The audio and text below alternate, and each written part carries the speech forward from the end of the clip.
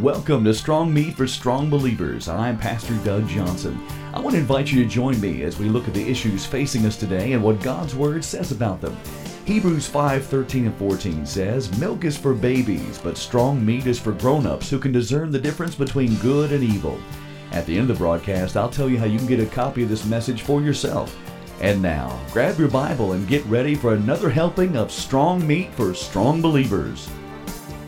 Everything will be so great that you'll forget all the heartache and all the pain in this life. You'll even forget the good times that you had here on earth, because the good times will pale in comparison to what God has in store for His people. Hallelujah.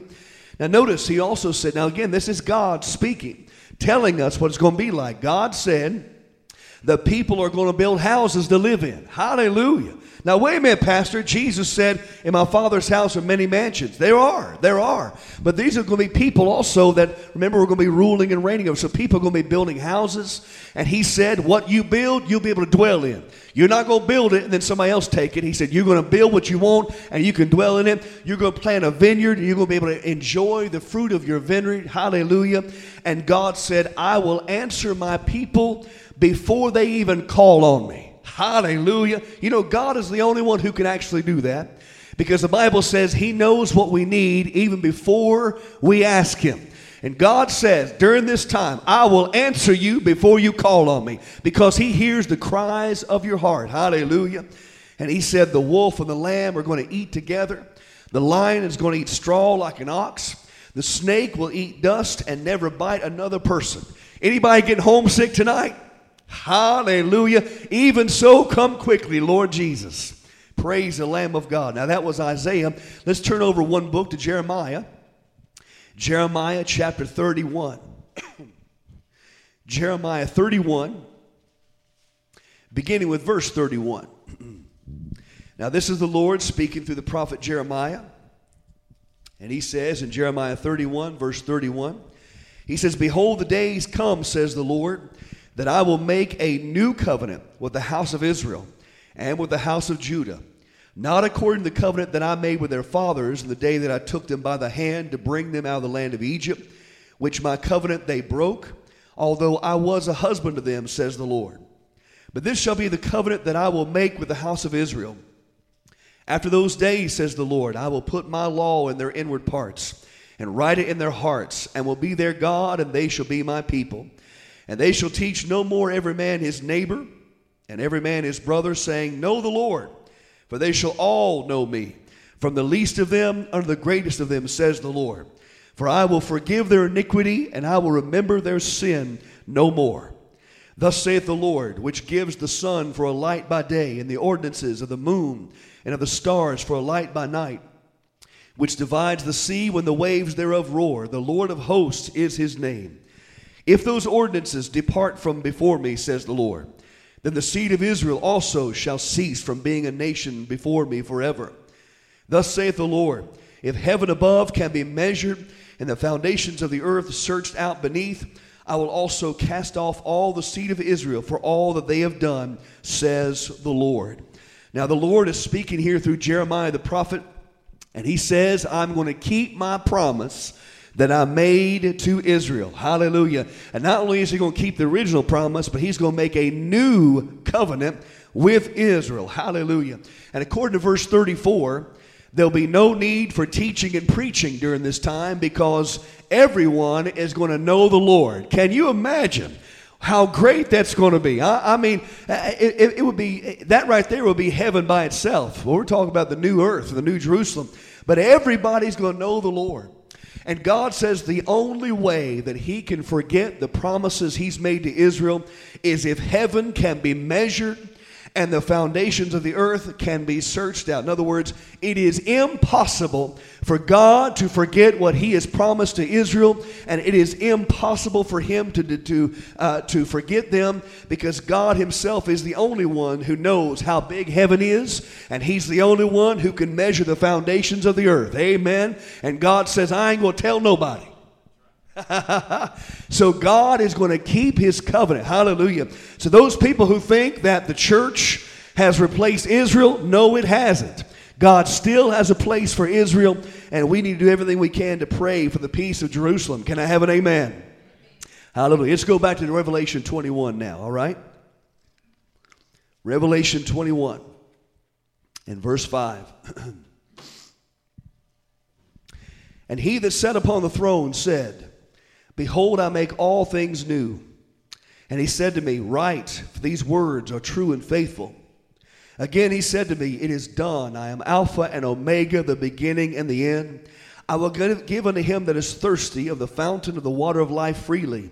He that overcomes shall inherit all things, and I will be his God, and he shall be my son. Now notice, this is Jesus speaking to John now. And Jesus tells him, he says, this is true and faithful. I want you to write this down. This is true and faithful. I am the Alpha and Omega, the beginning and the end. What does that mean? It means this is going to happen. I have settled it myself. What I'm telling you, what you're seeing is going to happen. Brothers and sisters, we are pilgrims just passing through this land. That's all we are. Don't get too comfortable down here. You know, we need to get our priorities in line. You know, I see people all the time, and especially in America, God blesses them, and instead of blessing others, they'll go and buy 2 or 3 homes for themselves. Well, you can only live in one at a time.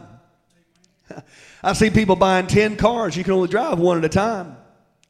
And why don't you get your priorities in line and take what God has given you, because you can't take it with you.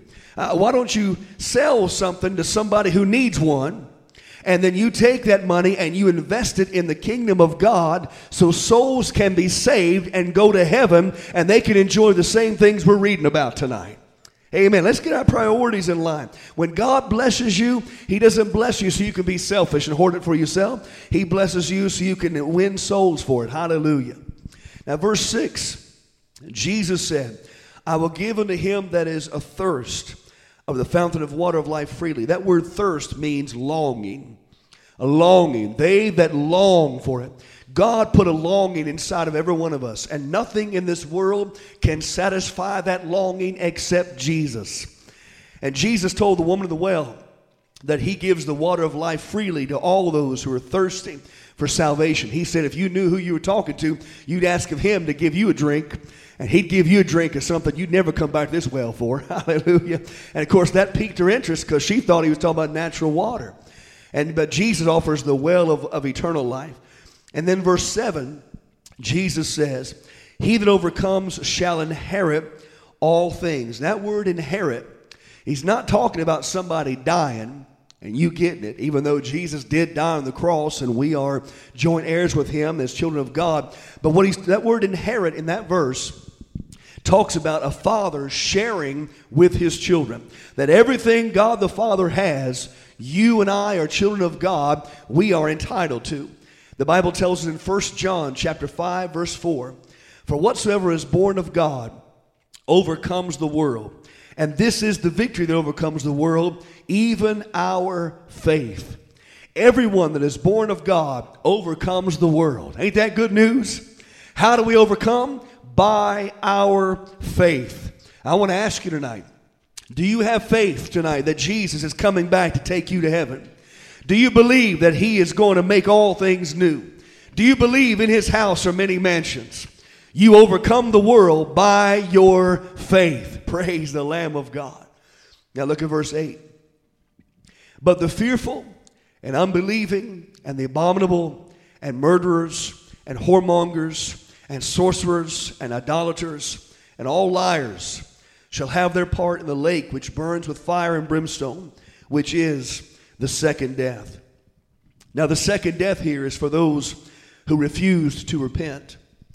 We already know from what our study has already been that the devil, the Antichrist, the false prophet, and all the armies that came against Jesus are already in the lake of fire by the time we're reading chapter 21. And Jesus tells us here in verse 8 that there will be others who will join them there. And He gives us a list. First one is the fearful. The fearful. You know, it takes courage to stand for Christ. It takes courage. Don't be afraid. Jesus said, Fear not them which can destroy only your body, but destroy him that can destroy both your body and your soul in hell. In other words, don't be afraid of what man can do. If anything, you watch over what God says, respect what God says, because the fearful, those who fear man more than God, will not have eternal life. Then he says the infidels, those are the atheists, those who say God doesn't exist, they also will have their part in the lake of fire. Then he says the abominable, those are the ones who commit the abominations listed in the Bible, they will be there. He says the murderers will be there. You might think, well, Pastor Doug, I've never killed anybody. Well, can I tell you something? You can kill somebody with your tongue. The Bible says death and life are in the power of the tongue. You better watch it. Your tongue can send you to hell. You better make sure that tongue gets sanctified, set apart for the master's use. Hallelujah. The sexually immoral, they will be there. The fornicators will be there. The sorcerers. By the way, that word sorcerer there in that verse, the Greek word there is pharmakia, which is where we get our word pharmacy. What do you get at the pharmacy? Drugs. So the drug abusers, the drug abusers will be part of that if they don't get saved. Then he says the idol worshipers and all liars. We need to pray for our politicians to get saved.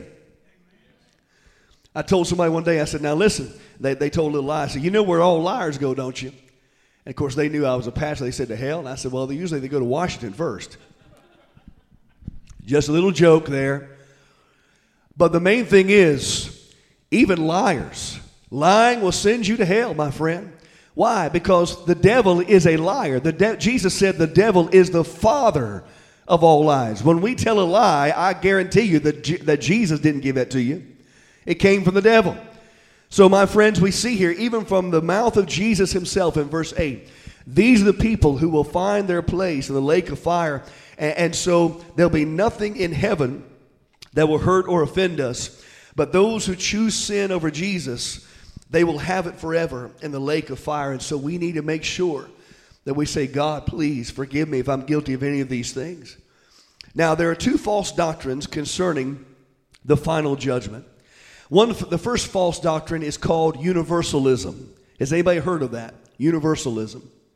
Universalism teaches this: that the punishment of the wicked is only temporary, that everyone will eventually be saved, even Satan.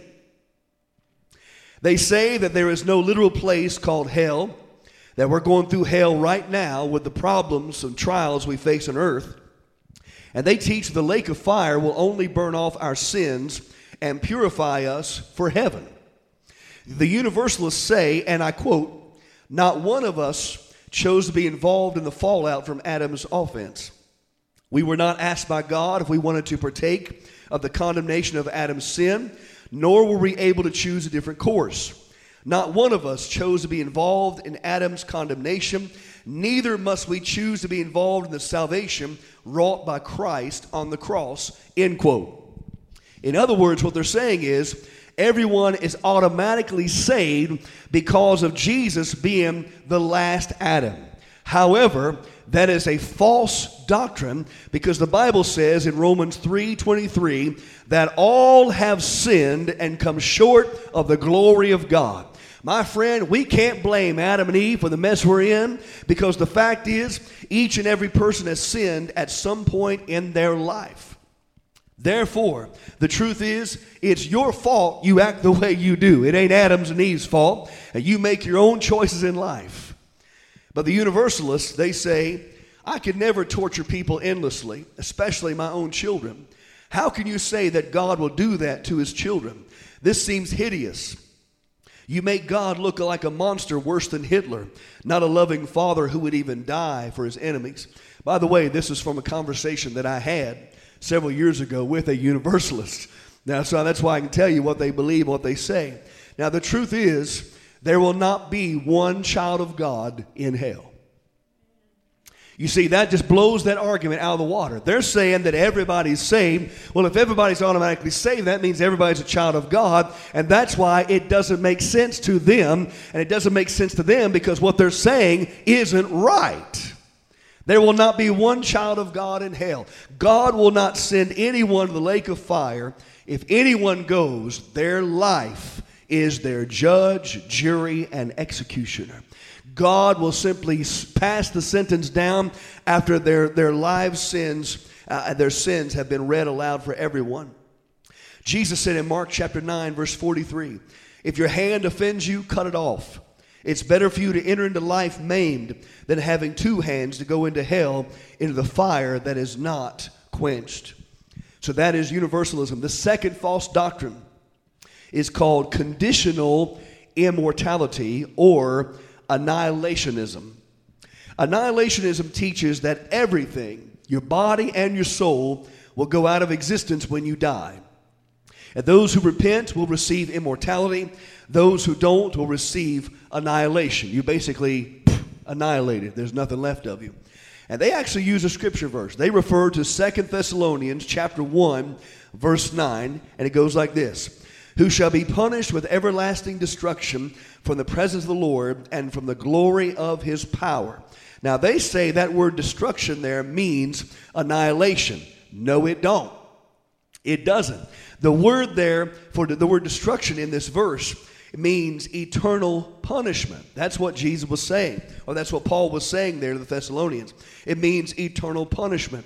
That's why Jesus said in Matthew 25:46, and these shall go away into everlasting punishment, but the righteous will go into life eternal. So there is Jesus there, what he said, Paul, what he said to Thessalonians also confirms what Jesus said in Matthew 25:46. You see, the truth is, when unsaved people die, their souls go to hell, but they will be delivered up at the final judgment. This judgment is not to determine where they will spend eternity, because that was already decided when they refused Christ and died lost. Charles Ryrie, the theologian of Dallas Theological Seminary, said this, and I quote, the final judgment is to prove that eternal punishment is their deserved destiny, end quote. That's basically what it is, because their eternity is already settled when they die lost without Jesus. The story is told of one night an unsaved man dreamed that he went to heaven.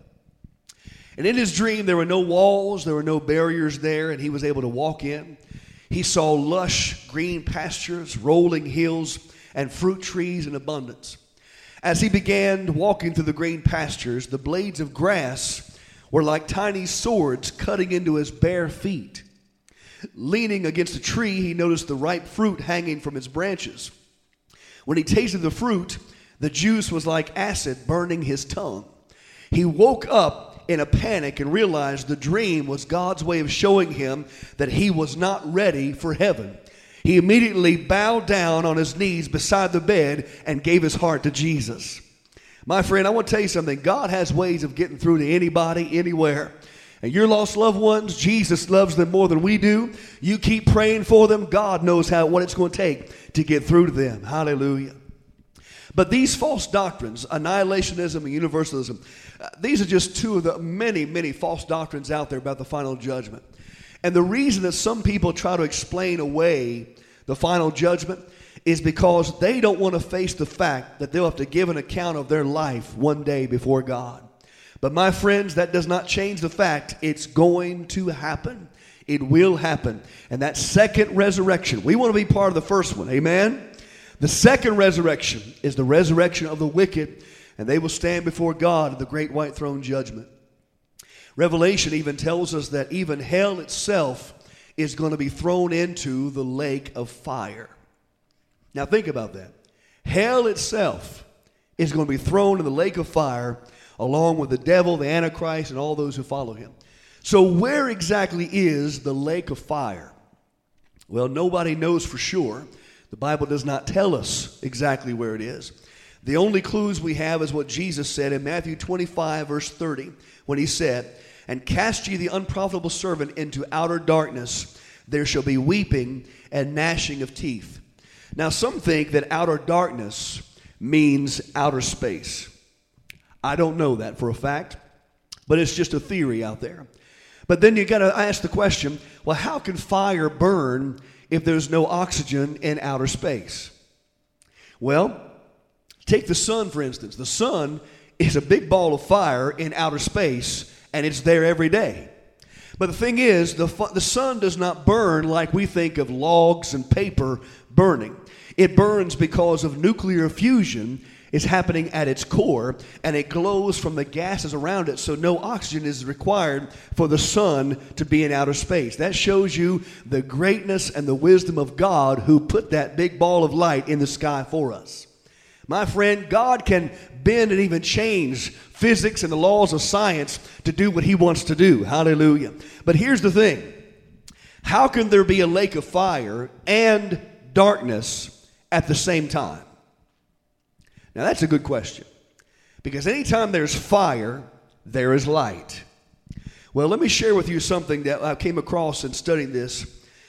NASA has found that in space, flames behave in ways nobody thought possible. According to the Smithsonian, they report that experiments are being run on fire at the International Space Station. And I quote this, NASA scientists are especially excited about a bizarre, unprecedented type of combustion that they observe in space.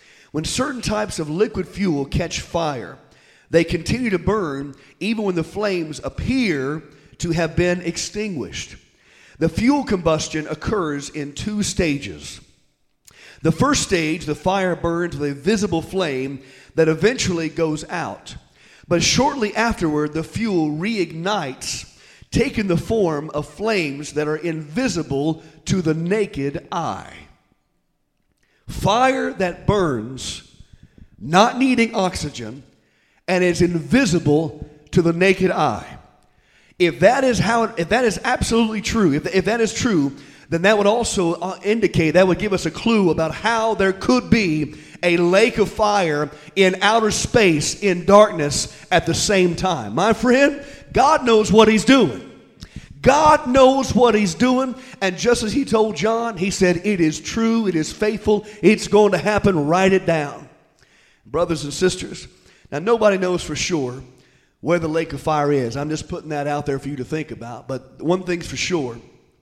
The lake of fire would have to be pretty big in order to hold all of hell and Satan and the Antichrist, the false prophet, and all the souls of the wicked men and women. You know, hell and the lake of fire were not created for man. They were created for Satan and his demons. That's why they are so terrible. And as a child of God, you don't have to be afraid of God's judgment. John tells us in 1 John chapter 4, verse 17, herein is our love made perfect, that we may have boldness in the day of judgment. But as he is, so are we in this world. My friend, we can have boldness in the day of judgment, because when the day of judgment comes, Christians don't have to be afraid, because Jesus has forgiven our sin and washed them away with his precious blood. My friend, anybody glad you're saved tonight? His blood is enough. Hallelujah. Let's turn now to 2 Peter chapter 2. 2 Peter chapter 2. Beginning with verse 4. In this chapter, Peter gives 3 examples of how God has judged wickedness throughout history. Just in case there are those who still don't believe that God is going to hold people accountable for what they have done. 2 Peter chapter 2, beginning with verse 4. For if God spared not the angels that sinned, but cast them down to hell and delivered them into chains of darkness to be reserved unto judgment, and spared not the old world, but saved Noah, the 8th person, a preacher of righteousness, bringing in the flood upon the world of the ungodly, and turning the cities of Sodom and Gomorrah into ashes, condemned them with an overthrow, making them an example unto those that after should live ungodly, and delivered just Lot, vexed with the filthy conversation of the wicked. For that righteous man dwelling among them, in seeing and hearing, vexed his righteous soul from day to day with their unlawful deeds. The Lord knows how to deliver the godly out of temptations, and to reserve the unjust unto the day of judgment, to be punished. My friend, those are 3 examples right there. The first example that Peter gave was the angels. You know, angels are heavenly beings. You and I are not heavenly beings. I know y'all think your grandkids are angels in the flesh. I understand that. But we are still human beings. Angels are stronger than us. They are wiser than us. Yet when they sinned, God did not spare them, but he cast them down to hell. Now, if God has already judged angels, how much more will that happen to humans who sin against God? The second example Peter uses is when God sent a worldwide flood during Noah's day to judge the wickedness of mankind. Those who did not repent and get in the ark were drowned and sent straight to hell. The third example, God rained fire and brimstone on Sodom and Gomorrah during Lot's day, and those who did not repent and follow them, they were condemned, they were destroyed, and they were sent straight to hell. And Peter says these are all examples of judgment that comes to those who have filthy conversation, perverse lifestyles, and unlawful deeds. God reserves the wicked for the day of judgment, but he has also always spared the righteous. God saved Noah's family. He spared Lot's family every single time. And again, that's why I tell you, when the rapture takes place, we're out of here. Hallelujah. The judgment of God will come. I want to be part of the first resurrection. Anybody else? Amen. Peter goes on to tell us in 2 Peter chapter 3, verse 11, he says, "Seeing then that all these things shall be dissolved, what manner of persons ought you to be in all holy conversation and godliness?" You know, the coming judgment is one of the greatest incentives for believers to live holy lives. We should not let anything hold us back from going to heaven in the first resurrection, the rapture. He also tells us in 2 Peter 3, verses 3 and 4, "Knowing this first, that there shall come in the last days scoffers, walking after their own lusts, saying, Where is the promise of his coming? For since the fathers fell asleep, all things continue as they were from the beginning of the creation." Now Peter says scoffers will come in the last days, and they will scoff at the idea of Jesus' return. Have you seen any scoffers lately? They're popping up everywhere. In fact, if you've ever heard somebody say, "I've heard all my life Jesus coming back, and he hasn't yet." Anybody ever heard that? Oh yeah, they're scoffers. The thing is, the amazing thing is, every time somebody says that, they are fulfilling prophecy. They're fulfilling what Peter prophesied right here in 2 Peter chapter 3. So the next time you meet a scoffer, show them 2 Peter 3, verses 3 and 4, and tell them the Bible knew you was going to say that, and watch them freak out. I'm telling you, God can read people like a book. He knows what they're going to do before they even do it. And so this is one of the signs of the last days, one of the signs of Jesus coming back, the scoffers. Now, there are three types of scoffers in the world today. You might want to write this down. I'm going to give them to you. The first type of scoffer is the modern deist. The modern deist. That's spelled D-E-I-S-T.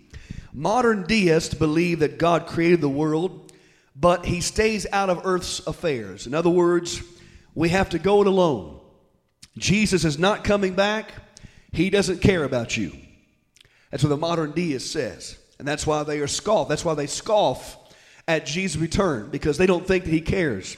They believe he created the world, but that's it. It don't go any farther than that. But here's a verse you can show them. John 3:16. "For God so loved the world that he gave his only begotten Son, that whoever believes in him will not perish, but have everlasting life." Well, what does that say to the modern deist? It says God loves us, and he does get involved in our lives, especially when it comes to eternity. He loves you, and he is coming back. Amen. The second type of scoffer today is the theological liberal. The theological liberal. Theological liberals believe that God does not intervene in our lives. They explain away miracles. They explain away the baptism of the Holy Ghost as things that were only done in Bible times. God doesn't do miracles anymore. He doesn't do that. That is the theological liberal. Well, here's a verse you can share with a theological liberal. It's Acts chapter 2, verses 17 and 18. "And it shall come to pass in the last days, saith God." Now, God said this. "I will pour out my spirit upon all flesh. Your sons and your daughters shall prophesy, and your young men shall see visions, and your old men shall dream dreams. And on my servants and on my handmaidens I will pour out in those days of my spirit, and they shall prophesy." So what does that say to the theological liberal? It says that God in the last days is going to pour out his Holy Spirit on all who believe. God still answers prayer and still works miracles. Anybody be glad for that? Hallelujah. And the third type of scoffer today is the humanist. The humanist. Humanists put themselves on the throne of their lives. They say, I am my own master. I choose what is right and wrong. They're basically calling themselves God. That's the humanist. Well, what does the Bible say? Psalm 14:1. The fool has said in his heart, there is no God. What does that say to the humanist? It says only a fool thinks that they're in control of everything and there is no God. My friend, if you think you're God, that means you're in control of everything, and I can't handle that kind of pressure. I don't know about you. I have my hands full just dealing with Doug Johnson. I can't even keep things in my own life under control. I can't take on everybody else. But there are people who believe the lie of the devil and think that they are their own God. I read about this recently. An atheist in Kentucky, this happened just recently. His name is Benny Hart. He won a court case to have the words, I am God, on his license plate. Kentucky transportation officials had at first denied his application, saying it did not meet their requirements. Well, the ACLU, surprise there, the ACLU and the Freedom from Religion Foundation filed a First Amendment lawsuit on Hart's behalf, and a judge ruled in his favor, and Kentucky now has to pay him $150,000, and he's got the words, I am God, on his license plate. Now here's what he says about that, and I quote, I can prove I'm God. You can't prove that I'm not. I've got a $100 bill I've carried for 20 years to the first person that can prove that I'm not God, and I still got it. How can I prove that I'm God? Well, there are 6 definitions for God in the American Heritage Dictionary, and number 5 is a very handsome man. And my wife says I'm a very handsome man, and nobody argues with my wife. Again, the fool has said in his heart, there is no God. That is that man's thinking. Can you imagine what this man's going to be like spending eternity in the lake of fire?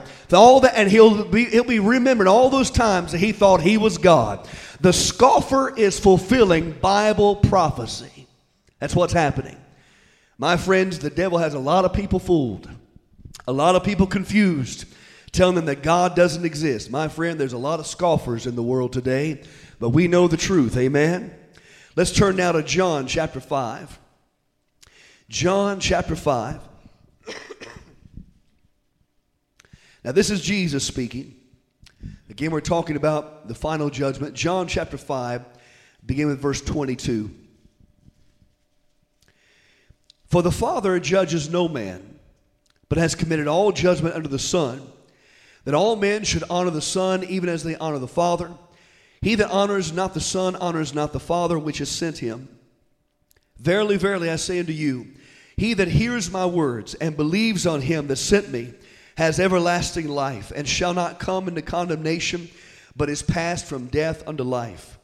Verily, verily, I say unto you, the hour is coming, and now is, when the dead shall hear the voice of the Son of God, and they that hear shall live. For as the Father has life in himself, so hath he given to the Son to have life in himself, and hath given him authority to execute judgment also, because he is the Son of Man. Marvel not at this, for the hour is coming, in the which all that are in the grave shall hear his voice, and shall come forth. They that have done good, to the resurrection of life. They that have done evil, unto the resurrection of damnation. And notice here, again, this is Jesus speaking, and Jesus said, everyone will be resurrected from their graves. The resurrection of the good is referred to as the resurrection of life. The resurrection of the wicked is referred to as the resurrection of damnation. Now I want you to notice, who will be the judge that judges everybody? It's Jesus. That's right. And when you think about it, he's the perfect judge, because he's the one who died for our sins, and he's the one that people reject and turn away from. So he's the one that will stand before. Hallelujah. The story is told about a teenage boy years ago who was driving his car down a dirt road at high speed. He went around a curve too fast and lost control of the car. It rolled down an embankment and into the river. As the car filled with water, the boy began to call out for help. A man coming from the opposite direction saw the wreck, stopped his vehicle, and was able to get the boy out before he drowned. "Thank you, sir. I'll never forget you," the boy said. Well, several years went by. The boy grew into a young man, but he got involved with the wrong kind of friends and was arrested for stealing a car. Well, the day of his trial came, and in the courtroom, everyone stood as the judge walked in. Immediately, the young man recognized the judge as the same man who rescued him from the river years earlier. "I've got nothing to worry about," the young man thought excitedly. "I'm sure the judge will recognize me and let me go with a warning." Well, the prosecution presented their case and the charges against him and asked for the maximum penalty to be given. Just before the judge pronounced the judgment, the young man asked if he could speak. "Your Honor," he said to the judge, "I don't know if you recognize me or not, but I'm the young man you saved from drowning in the river." "I did recognize you when I walked in the courtroom," the judge said, "but you must understand, on that day at the river, I was your savior. But today, I am your judge, and your actions leave me no choice but to sentence you." Brothers and sisters, right now, Jesus is our Savior who will forgive us of our sins when we come to Him. But at the final judgment, He will be the judge, and the great and the small will all stand before Him. All private sins and public sins will be revealed. And on that day, there'll be no hung jury. There'll be no plea bargains. There'll be no concealing of evidence. There'll be no need for character witnesses. And there'll be no mistrials. The Bible says they will all be judged according to their works, and the correct punishment will be pronounced. My friends, again, that final judgment is for those who have never accepted Jesus as the Lord and Savior. So whatever you do everything you can to make sure that you're ready to go to heaven, and most of all, continue praying for your lost loved ones to be saved. Amen. I'm going to share with you one more scripture verse, or one more scripture passage from Matthew 25, begin with verse 31. Matthew 25, begin with verse 31. Again, this is Jesus speaking. He says in verse 31, "When the Son of Man shall come in his glory, and all the holy angels with him, then shall he sit upon the throne of his glory. And before him shall be gathered all nations, and he shall separate one from another as a shepherd divides his sheep from the goats. And he will set the sheep on his right hand, but the goats on the left. Then shall the king say to them on his right hand, Come, ye blessed of my Father, inherit the kingdom prepared for you from the foundation of the world. For I was hungry, and you gave me meat. I was thirsty, and you gave me drink.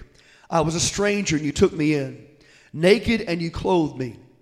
I was sick, and you visited me. I was in prison, and you came unto me. Then shall the righteous answer him, saying, Lord, when saw we thee hungry, and fed thee, or thirsty, and gave you drink? When did we see you a stranger, and took you in, or naked, and clothed you? Or when did we see you sick, or in prison, and came to you? And the king shall answer and say to them, Verily I say unto you, inasmuch as you've done it unto one of the least of these my brethren, you have done it unto me. Then shall he say unto all them on the left hand, Depart from me, you cursed, into everlasting fire, prepared for the devil and his angels. For I was hungry, and you gave me no meat. I was thirsty, and you gave me no drink. I was a stranger, you did not take me in. I was naked, and you clothed me not. Sick and in prison, and you did not visit me. Then shall they also answer him, saying, Lord, when did we see you hungry, or thirsty, or a stranger, or naked, or sick, or in prison, and did not minister to you? Then shall he answer them, saying, Verily I say unto you, inasmuch as you did it not to one of the least of these, you did it not to me. And these shall go away into everlasting punishment, but the righteous into life eternal. Now I want you to notice there, what is the difference between the people on the right hand and those on the left hand on Judgment Day? The difference is the way they treated those who were in need. The way they treated those in need was the same way they had treated Jesus. People who are in sin, you know, sin is selfish. I don't know if you were like that when you were a sinner, but I was selfish. When you're in sin, all you think about is yourself. having a good time for yourself. What can I do for me? Sin is selfish. And Jesus, in this story, in this context, he explains when a selfish person, when someone is in sin, they only think about themselves. And so therefore, they are not going to help anybody in need. A sinner, a wicked person is not going to do anything except what is best for them. But those who are children of God, they're supposed to be different. Those who are children of God have got to look out for other people. And Jesus said, the way you treat other people is the way you're treating me. I'm going to close with this story. The story is told of a man named Old Ben Putting It Off. He was a member of the Lord's church. He was a good man. He didn't lie. He didn't cuss. He didn't cheat. Didn't smoke. Didn't beat his wife. He paid his taxes. He went to Bible study. He went to worship service. He paid his bills on time. He gave money to the Lord. He was never opposed to anything that was good. Old Ben Putting It Off died, and he stood before the Lord. You are charged with trying to close down the church, the Lord said. Are you guilty or not? Not guilty, pleaded Ben. I didn't do a thing. Guilty as charged, the judge said, because you've just confessed to the most effective way the enemy has devised for closing down the church. You didn't do a thing. You didn't visit the sick. You didn't encourage the weak. You didn't feed the hungry. You didn't reach out to the lost. Ben said, but Judge, I intended to do all those things. I was just too busy. I just kept putting it off. Brothers and sisters, the time for putting it off is over. It's time we be about our Father's business. Don't put off till tomorrow what you can do today. Jesus is watching us. The way we treat other people in need. He's watching us. Because what we do for them, we do it unto Him. And my friends, Jesus is coming back soon. We're not trying to work our way to heaven, and that's not what Jesus was talking about. But he was saying in that story in Matthew 25, he was saying that his people, his children, need to be different from the people of the world. The world only looks out for themselves. God's people look out for other people. There should be a difference in us. And the thing is, when the world sees that difference in us, they'll want to know the God we serve. They'll be drawn to Him. Jesus said, let your light so shine before men that they'll see your good works, but glorify your Father in heaven. That's what the world needs to see. Amen. This has been Strong Meat for Strong Believers. If this broadcast was a blessing to you, I would love to hear from you. You can email me at revivalfire29@yahoo.com or call me at 964-5333 and visit Raven Assembly of God's website at ravenag.org and find out more information about our church. This is Pastor Doug Johnson reminding you to keep your head up. God is on your side. And join me next time for more Strong Meat for Strong Believers.